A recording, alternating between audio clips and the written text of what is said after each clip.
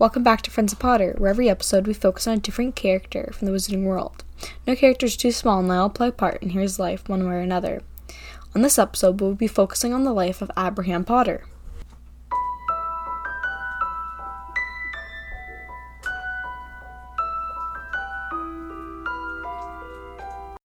Abraham Potter isn't actually mentioned in any of the Harry Potter books, but on Pottermore.com it lists Abraham Potter as one of the original 12 Aurors at MACUSA.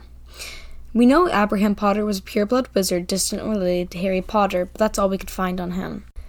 Thanks for tuning into this short episode of Friends of Potter, and we hope to see you next time. Don't forget to check us out on Instagram at Joey Loves Potter, and if you wish to become a patron and have access to our blog, then visit patreon.com/friendsofpotter. Anything helps. And please, if you have a moment, leave a review and rate us on iTunes.